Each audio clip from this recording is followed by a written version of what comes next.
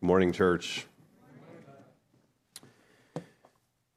Grateful for Jordan praying for the South Simcoe police officers, the families, and the policing community. We have around a half a dozen policing families in our own church family, and we're grateful for them and recognize it isn't just the officers, but of course their spouses and their children at home and their extended family that feel the pain of such things. And we know that there's at least in one of the cases, one of the officers, a very close personal connection to one of the families in our church. And so a very painful time and a stark reminder of the things that we're going to look at in Revelation 9 today. The abject brokenness in our world and the desperate need that this world has of a Savior. Amen? That's what we see every time we read about such heartaches and tragedies. We are going to be in Revelation chapter 9. Maybe you've been in a situation where someone said to you, what's it going to take for you to change your mind? Maybe you're in a situation like that even this week. What's it going to take for you to change your mind? And usually by the time you get to that point where someone's asking you that question, you're already pretty dug in, pretty firmly entrenched in your point of view, and our own human propensity towards stubbornness has kicked in. Anyone here know what I'm talking about? Anyone know what I'm talking about? Only a few brave souls willing to admit it. This stubbornness, this unwillingness to change our minds applies to toddlers, to teenagers for sure, who think they know everything, 20-somethings who are only slightly more mature teenagers, right up to those in their senior years and every adult in between. We tend towards stubbornness, intransigence, and unwillingness to change our minds. We don't like to change our thinking, and this is especially true and reinforced given the culture that we live in that tells us that everyone has their own truth. You have your own truth. I have my own truth. That's my truth. And when we say that, of course, we're saying, I don't need to change my mind. And that all relates to Revelation chapter 9, because here we have a picture of stubbornness, the stubbornness of unbelievers, so extreme and so illogical that it's painful to read. It's tragic. Because they don't want to change their mind, even though all the evidence around them is pointing to a sovereign and supreme God who rains down judgment on their heads. But they show, in the greatest way possible, the stubbornness of the human heart. For those who may be hearing this message but who have not yet expressed faith in Jesus Christ, this should be your wake-up call. And I warned you. I declared this the day that we did Revelation 9 to be Don't Come to Church Sunday. If you are, and some of you just flatly did not listen to me and came. But if you're an unbeliever, and you came today, you have been warned.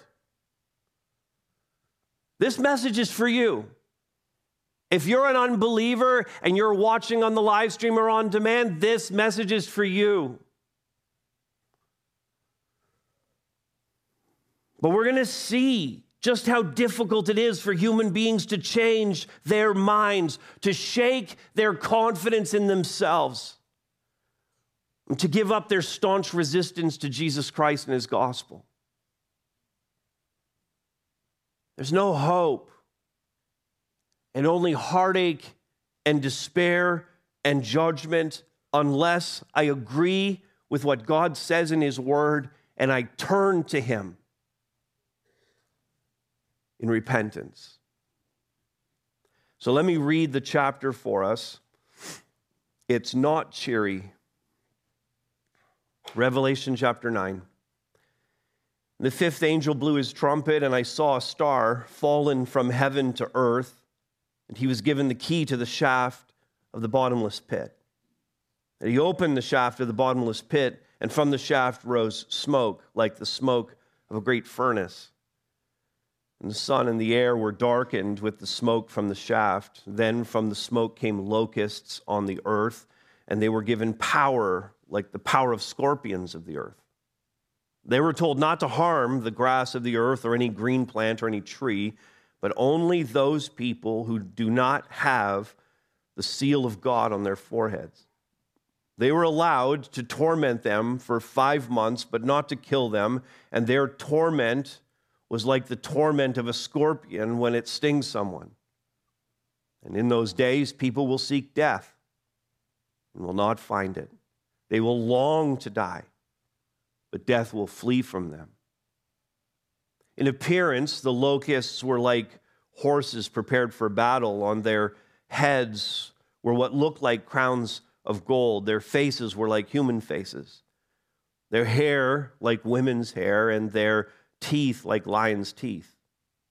They had breastplates like breastplates of iron, and the noise of their wings was like the noise of many chariots with horses rushing into battle. They have tails and stings like scorpions, and their power to hurt people for 5 months is in their tails. They have as king over them the angel of the bottomless pit. His name in Hebrew is Abaddon, and in Greek he's called Apollyon. The first woe is past.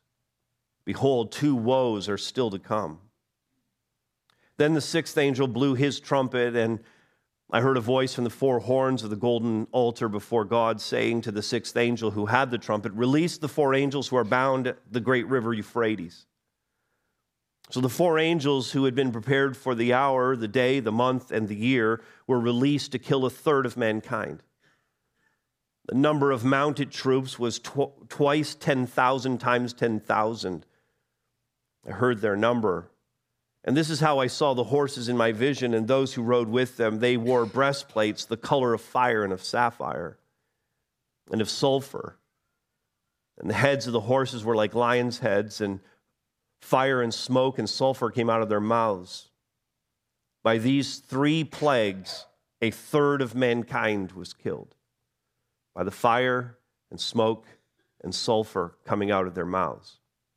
For the power of the horses is in their mouths and in their tails, for their tails are like serpents with heads, and by means of them they wound. The rest of mankind, who were not killed by these plagues, did not repent of the works of their hands, nor give up worshiping demons and idols of gold and silver and bronze and stone and wood, which cannot see or hear or walk. Nor did they repent of their murders or their sorceries or their sexual immorality or their thefts. In your notes and up on the screen, you're going to see this is the thrust of what we're looking at. When I agree with God's word and turn to him, I escape. We see this from the Christian's perspective of Revelation 9. Look at everything I'm escaping. Look at everything that is not going to befall me because I have the seal of God on my forehead.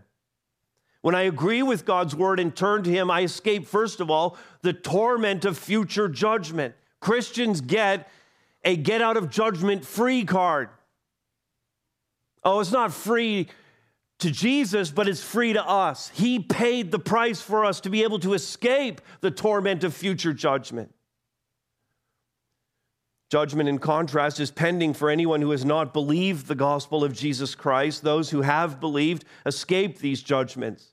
So verse 1, this 5th angel blows his trumpet, and a star, this is an angel, a word for an angel or a messenger, fallen from heaven to earth. The images of a star falling, this is John is seeing it. It's like a falling star, but it's a messenger of God descending to the earth.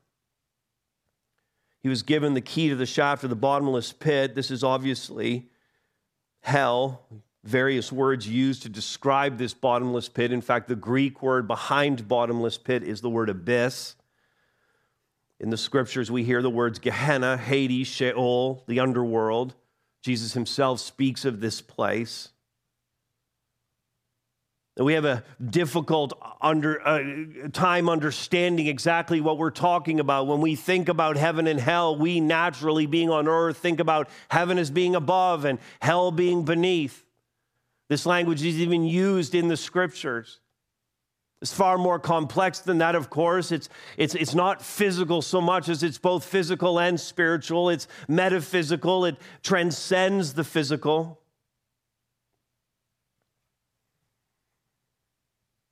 So this angel descends from heaven to hell. When he gets there, verse 2, he opened this abyss. A huge amount of smoke came out, which filled the air and darkened the sun. By the way, if you want to track this down further, very similar prophecy in Joel 2, first 11 verses. And what's unleashed here is a demonic horde pictured as locusts that were given power like the power of scorpions. Now, it's interesting to ask the question here, who gave them this power? They were given this power, but who gave these locusts their power? Well, the only one who can give power, and it's uncomfortable to think about at this point, but it's God himself. He's sovereign. Satan and his minions can only do their evil if God allows it. In fact, that's a foundational principle of the book of Job, if you've ever read it. That Satan was not permitted to afflict Job unless he had God's permission to do so. Satan is constrained by God. And you can see here that these demonic locusts, too, are constrained by God. Verse 4, they were told not to harm the grass, the plants, or the trees. Clearly, Green Party members, concerned for the environment. No, in fact, that's what locusts normally did.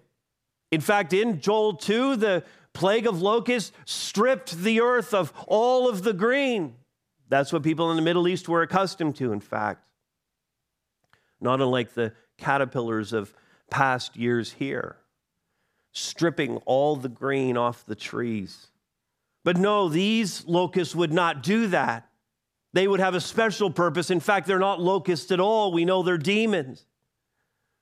So the judgment is on those people who do not have the seal of God on their foreheads, which takes us back to Revelation 7 and that perfect number of believers and all believers of all time who are sealed by God. That sealing of God on us that identifies us with him. We need not be confused about our identity. And also secures us for all eternity so that we need not wonder about our destiny. We are sealed by God. Those without the seal, however, are in trouble because these locusts, verse 5, also verse 10, were allowed to torment them for 5 months. And 5 months, commentators are wrestling. Why 5 months? Well, it's not a long period of time. 5 months isn't a long period of time, but it's long enough if you're suffering. Would you agree? If you're suffering constantly, 5 months is still a long period of time. It's short, but not too short. They were allowed to torment them, verse 5 says, for 5 months, but not to kill them. And their torment was like the torment of a scorpion when it stings someone. I'm told that scorpions rarely kill anybody, but they can cause very nasty pain and suffering for those who are stung by them. Now, throughout this, as God is necessarily bringing his judgment on the earth, we've talked about it before, we're talking about it here again in chapter 9, God is still holding out the hope of the gospel, and he's still offering his salvation to those who would repent. The whole point of limiting the amount of time, the whole point in the fifth trumpet of no one actually dying, but only being afflicted by this, is to give people an opportunity to see that this is God at work. For them to say, I've had enough. I admit my sin. I confess it. I surrender my life to Jesus. We are so stubborn as human beings. Now look down to verse 12. We'll come back to that thought. John records that this is the first woe. This is the first terror The word woe means terror or calamity or disaster or horror. This is the first of them. There's two more woes to come. It's a further warning that judgment is coming hard. And as a side note, the three woes parallel the fifth, sixth, and seventh trumpets. The fifth and sixth that we see here in chapter 9.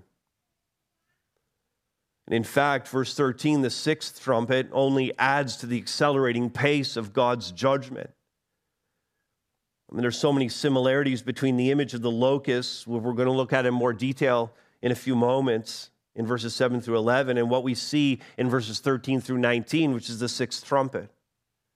The image of this mighty army, this cavalry, this army of horsemen. There's a sense in verse 15 of the perfection of the timing of God, God's precise control over all of this. And again, the restraining of God's judgment to give time for people to repent. Verse 16, the number of mounted troops was innumerable. It's overwhelming. Verses 17 through 19, it's overwhelming, it's menacing, it's unstoppable. And in the sixth trumpet, of course, it accelerates from simply hurting to seeing 1/3 of people on the earth killed. And all of that to say, you ignore God to your own peril. You ignore God to your own peril. Secondly, notice that through repentance, I also escape the terror of facing God. The thought of facing God should elicit joy. And it does for the true believer. For the sinner, however, it should rightly elicit fear. You should be afraid to meet God if you do not yet know him. I mean, these judgments fell on the earth. As these judgments fell on the earth, verse 6, verse 6 is so difficult to read and think about. People will seek death and not find it. And John says it twice in case we didn't get how desperate the condition is of these unrepentant sinners. How torn up they are inside, how much pain they're enduring through all of this. They will long to die, verse 6 says, but death will flee from them. They're in such pain that they would prefer death. And that's not so hard to understand for us today. That maybe we've known someone who's lived through such pain in their own life that they'd say to you as a loved one, I would rather die. People who have arranged their own deaths or people who have thought this through, if I get to this point, it's not hard to understand at all. The challenge in this, though, for the unbelievers is that they don't fully grasp that death would bring them face to face with the judge. They would escape one affliction only to be met with one that is far more terrifying. And so in this verse, you have this tragic irony. They're in such denial about their status before God that they have illogically concluded that they are not deserving of these judgments or can somehow escape these judgments through death. This is the society that we actually live in. And people are living in denial about these things. As we look at society around us, we see the same. People have forgotten God. That's a line, by the way, from Alexander Solzhenitsyn, who made his comment about Soviet Russia, and when he was asked why Soviet Russia became so terrible, why they got themselves into the predicament they got themselves into, and he said in a speech, he said, reflecting what he had been told by his grandfather, we have forgotten God. You may forget about God, unbeliever. You may have forgotten about God, but God has not forgotten about you. Again, a thought that is so comforting to the Christian is so terrifying to the one who isn't. God has not forgotten about any person. There is no escaping what we're reading here in Revelation, no matter what you tell yourself, no matter how you convince yourself that death would somehow be better. Now look at this next. Through repentance, I also escape the trauma of sin's effects. Now, first of all, let me qualify something here, because if you're reading that in a discerning way, you're going, no, we do face the trauma of sin in our lives. But let me qualify it by saying this: I will escape the eternal trauma. That's what Revelation 9 is about. I will escape the eternal trauma of sin's effects. But I recognize that I may not escape the temporal ones. Because we all know the reality as believers. Some of us have the ongoing consequences of sinful choices that we made at a different time in our lives. Many of us have echoes of our past, relationships that have gone sideways and are irreconcilable, losses that cannot be quantified because of decisions that we made in the past. And also that we often also face the consequences of other people's choices. Things that are outside of our control, decisions we didn't make, that someone else made, sinful choices that affected us. But if we have surrendered to Christ and make decisions on an ongoing basis to live as God intends, then the principle holds true. I will avoid the trauma of sin's effect if I choose not to sin. Amen? I'll say it again. I'll give you another run at it. I will avoid the trauma of sin's effects if I choose not to sin. Amen. It's as simple as that. Now, John describes here these locust-like demons. By the way, they're not helicopters and they're not drones. Write that down. This is a spiritual battle. This is a spiritual battle happening right now that will be manifest in the physical realm before the final day. We are currently, right now, as I proclaim the word of God in this room, we are currently right now at war in the spiritual realm. We're engaged day to day in an unseen spiritual war whose effects are seen in the pain and destruction we see in the world and in our own lives. So the specific imagery really speaks to us not only in the apocalyptic sense. Revelation 9 is not simply future and us go, oh, that's going to happen someday. I need to be ready for it. No, it's also happening right now.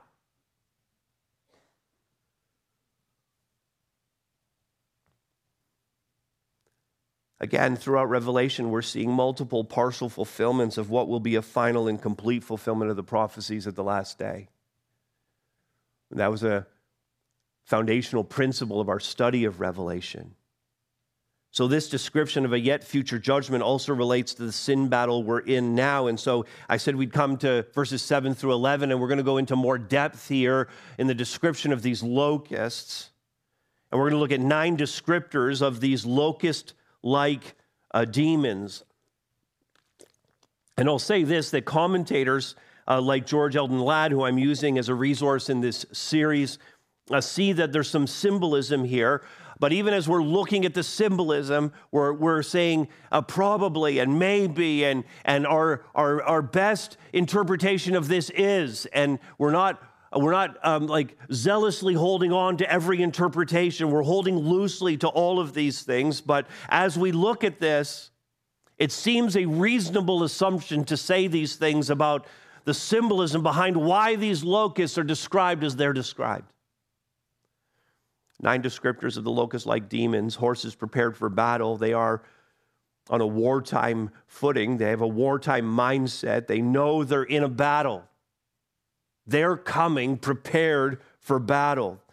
Secondly, they have heads with crowns of gold on them. They're victorious. They go in knowing they're going to win. They know that they're going to be successful at their mission. And we know this to be true, that evil almost always has, apart from Christ, it always has the upper hand in people's lives. Thirdly, they have human faces. They're intelligent. They're not running. These aren't locusts running on animal instinct. They're not just beasts. They're intelligent. They're strategic. They're thinking through how they're going to take us out.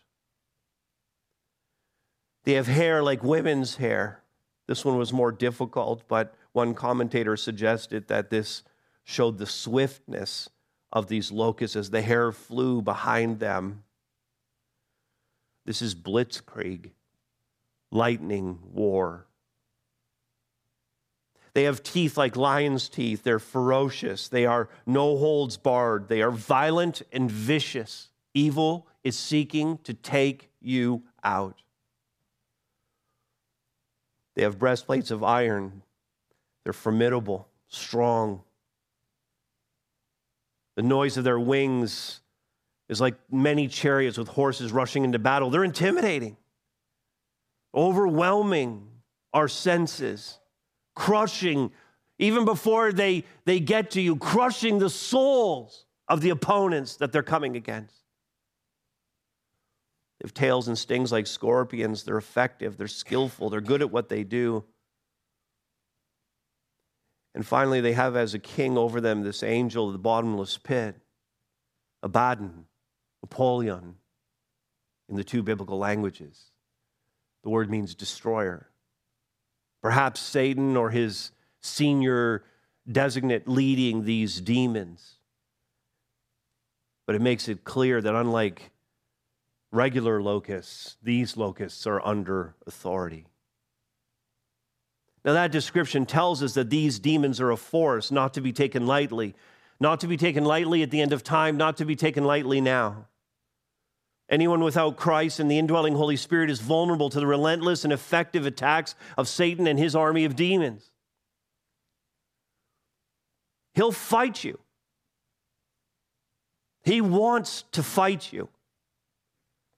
He'll fight you through direct spiritual dark influences if necessary, but it seems his preferred methods in our time and place is the world system around us and our own flesh.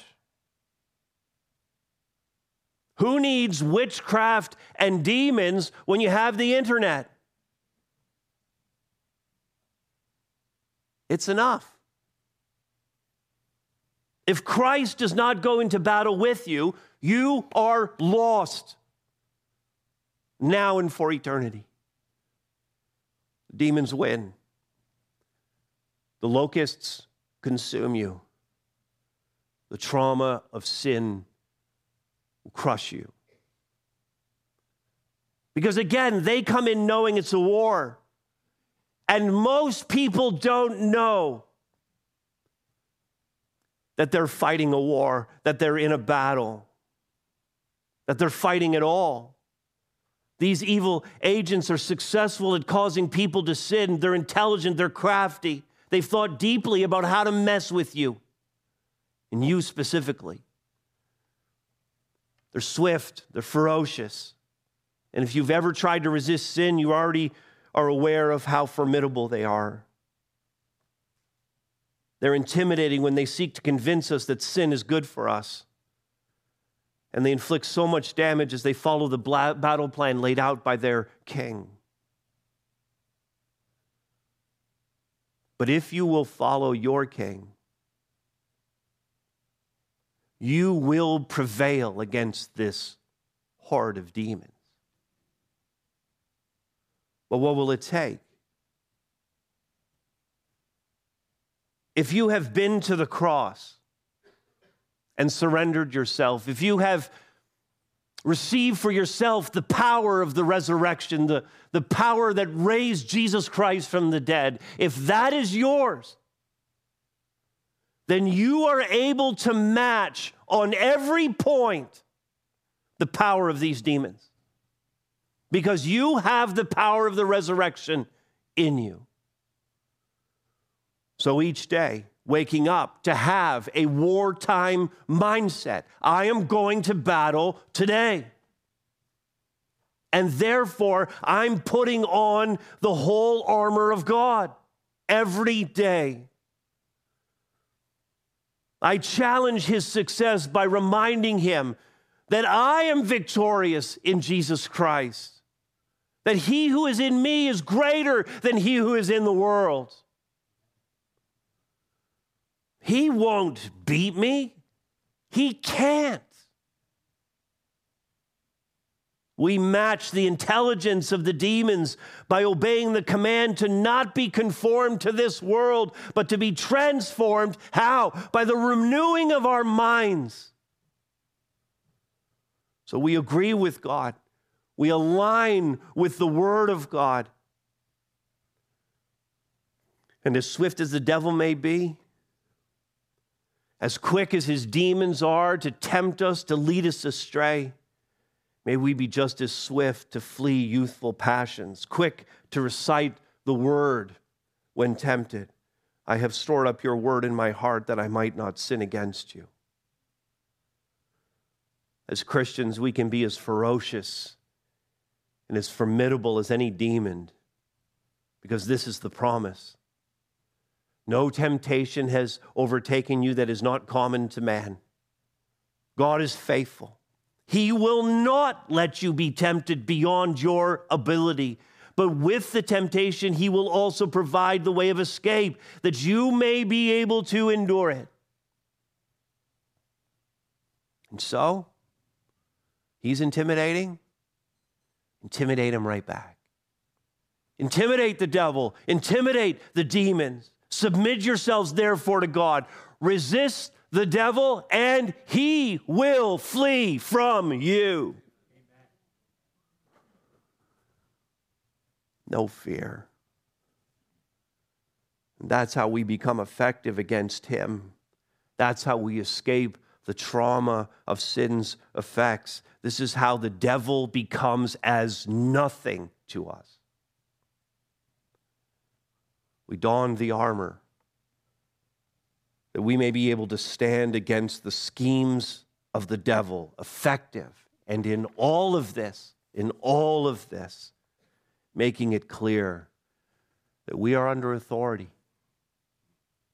Tell Satan who your king is. Tell the world who your king is. And most importantly, in order to battle your own flesh, tell yourself every day, multiple times during the day, tell yourself who your king is.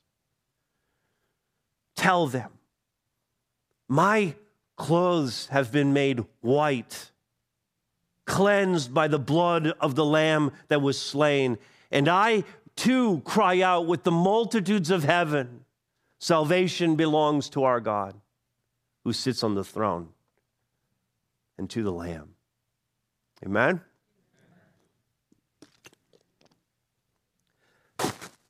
Excuse me. It all ends with this. Agree with God's word and turn to him to escape the tragedy of human pride. Now remember that the first sin was rooted in pride. Back in the book of Genesis, chapter 3, verse 5, the serpent is discussing with Eve and his convincing argument to her that it was okay for them to eat from the tree of the knowledge of good and evil. The big argument was that you shall be as God. You shall be as God. And in effect, all sin is rooted in that one temptation, that statement by the serpent. When we look to satisfy any craving or any desire in a way that is outside of God's will, we are exalting ourselves above him. It's pride at the root of it. Let me give you an example. Is it okay to use sex as an example? Parents will deal with this later.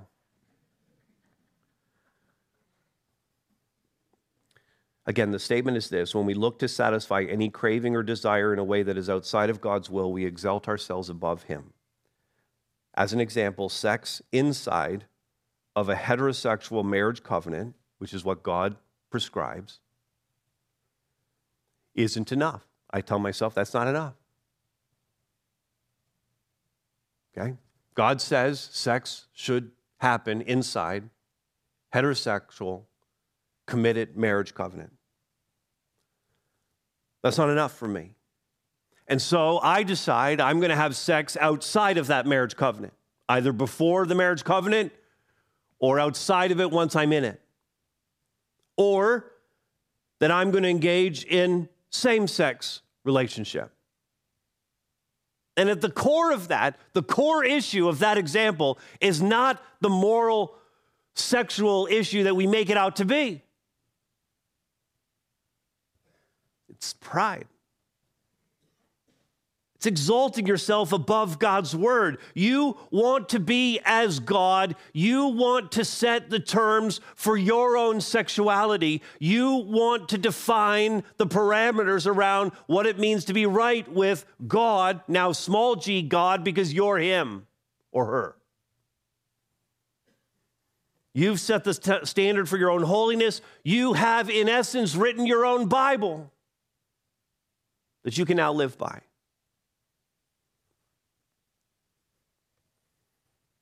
Here's the picture of pride that we see in this chapter.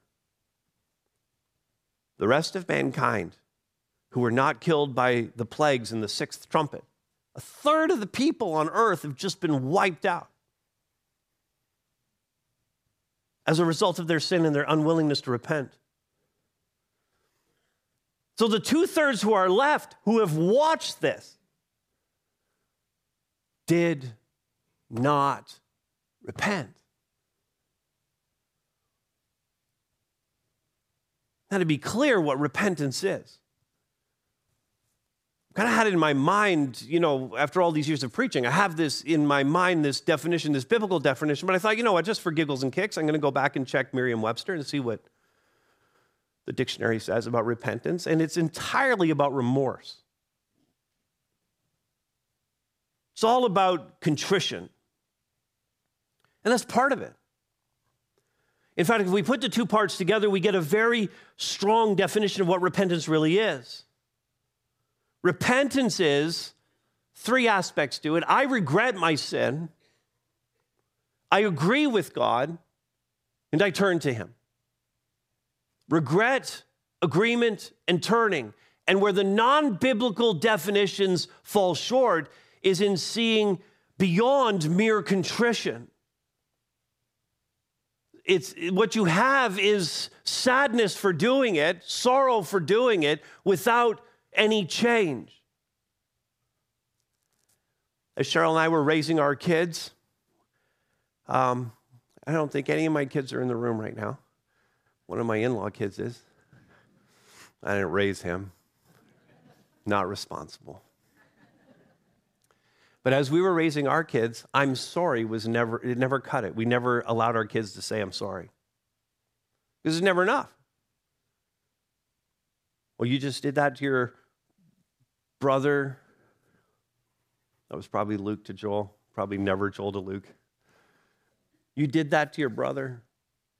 We would never say, you would never get away with it if you just said, I'm sorry. What does I'm sorry mean? It stops short. That's the world's definition of repentance. It's contrition without change. I'm sorry I did it. What does that mean? I'm sorry I got caught.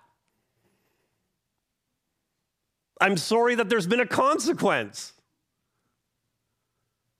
But I'm not sorry leading to change so that I'm never going to do this again. I'm sorry I never cut it. Here's what needed to be said, and we would walk our kids through this every time. Not necessarily in these words. I've written them for this message. I regret hurting you. I agree it was wrong. And I'll change whatever needs to change to not do that again.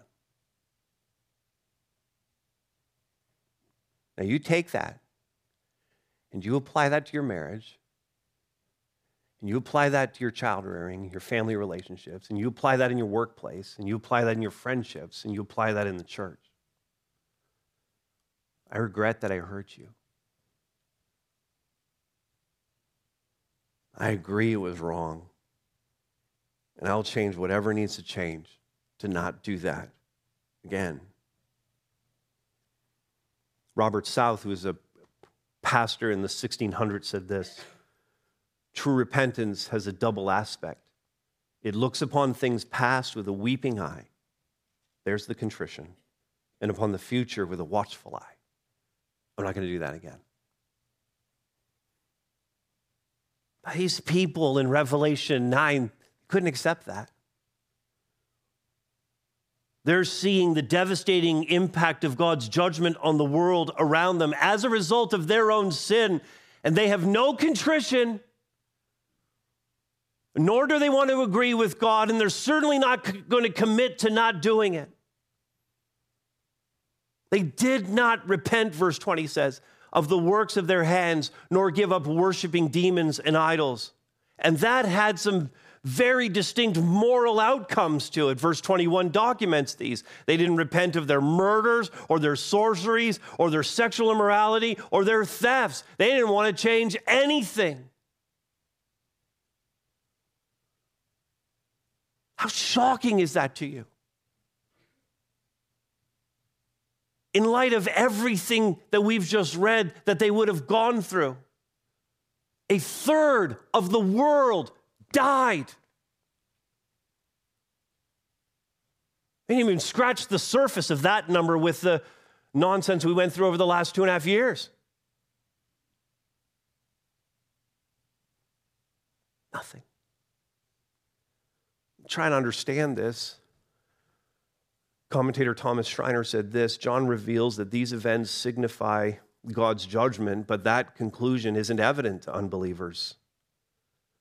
They're just as likely to interpret what is happening as a result of chance, fate, or chaos in the world.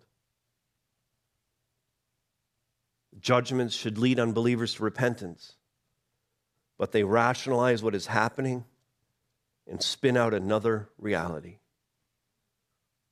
And all of us know people, don't we, who are spinning out their own reality. Some of you in this room, some of you watching online right now, you're spinning out your own reality. And the Word of God's been proclaimed to you here today. Pride is so tragic. And in contrast, when we humble ourselves and confess our sin, we can escape from this tragedy. And so as I close this, let me plead with all here to escape the judgment to come, to be sorry for your sins and how you've lived your life, to agree with God about all of these things, and to turn to Him in faith alone. Now I'm going to pray in just a moment, and after the worship team leads us through a song, a short song to close off our time, people are going to be up here at the front again, just like we do at the end of all of our services. If you have not yet surrendered to Jesus Christ, I'm going to encourage you in particular to come. As the service is closing, you come and talk to one of those leaders at the front. Give your life to Jesus Christ. If you're watching on the live stream or on demand, contact us.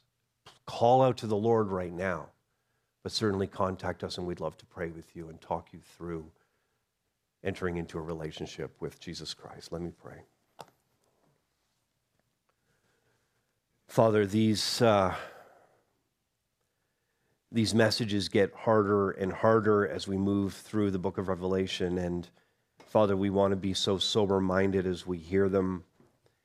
And Father, there's much here for us to be encouraged with as believers. Father, I pray that we would, Father, stand in the face of the demons that are very much at work today. And Father, we would have all the courage that comes from having the Holy Spirit indwell us. But Father, I pray for those especially who do not yet know you. And Father, in this moment, may be resisting your call. And Father, I pray your Holy Spirit would be convincing them of the truths that they've just heard, convicting them of their sin and of their need of Christ. And Father, as we sing this song, as we close this service, I pray that there would be many who would come to a realization of their need of Jesus Christ. They would shed the stubbornness. And today, God, they would change their mind. I pray this in the Savior's name. Amen.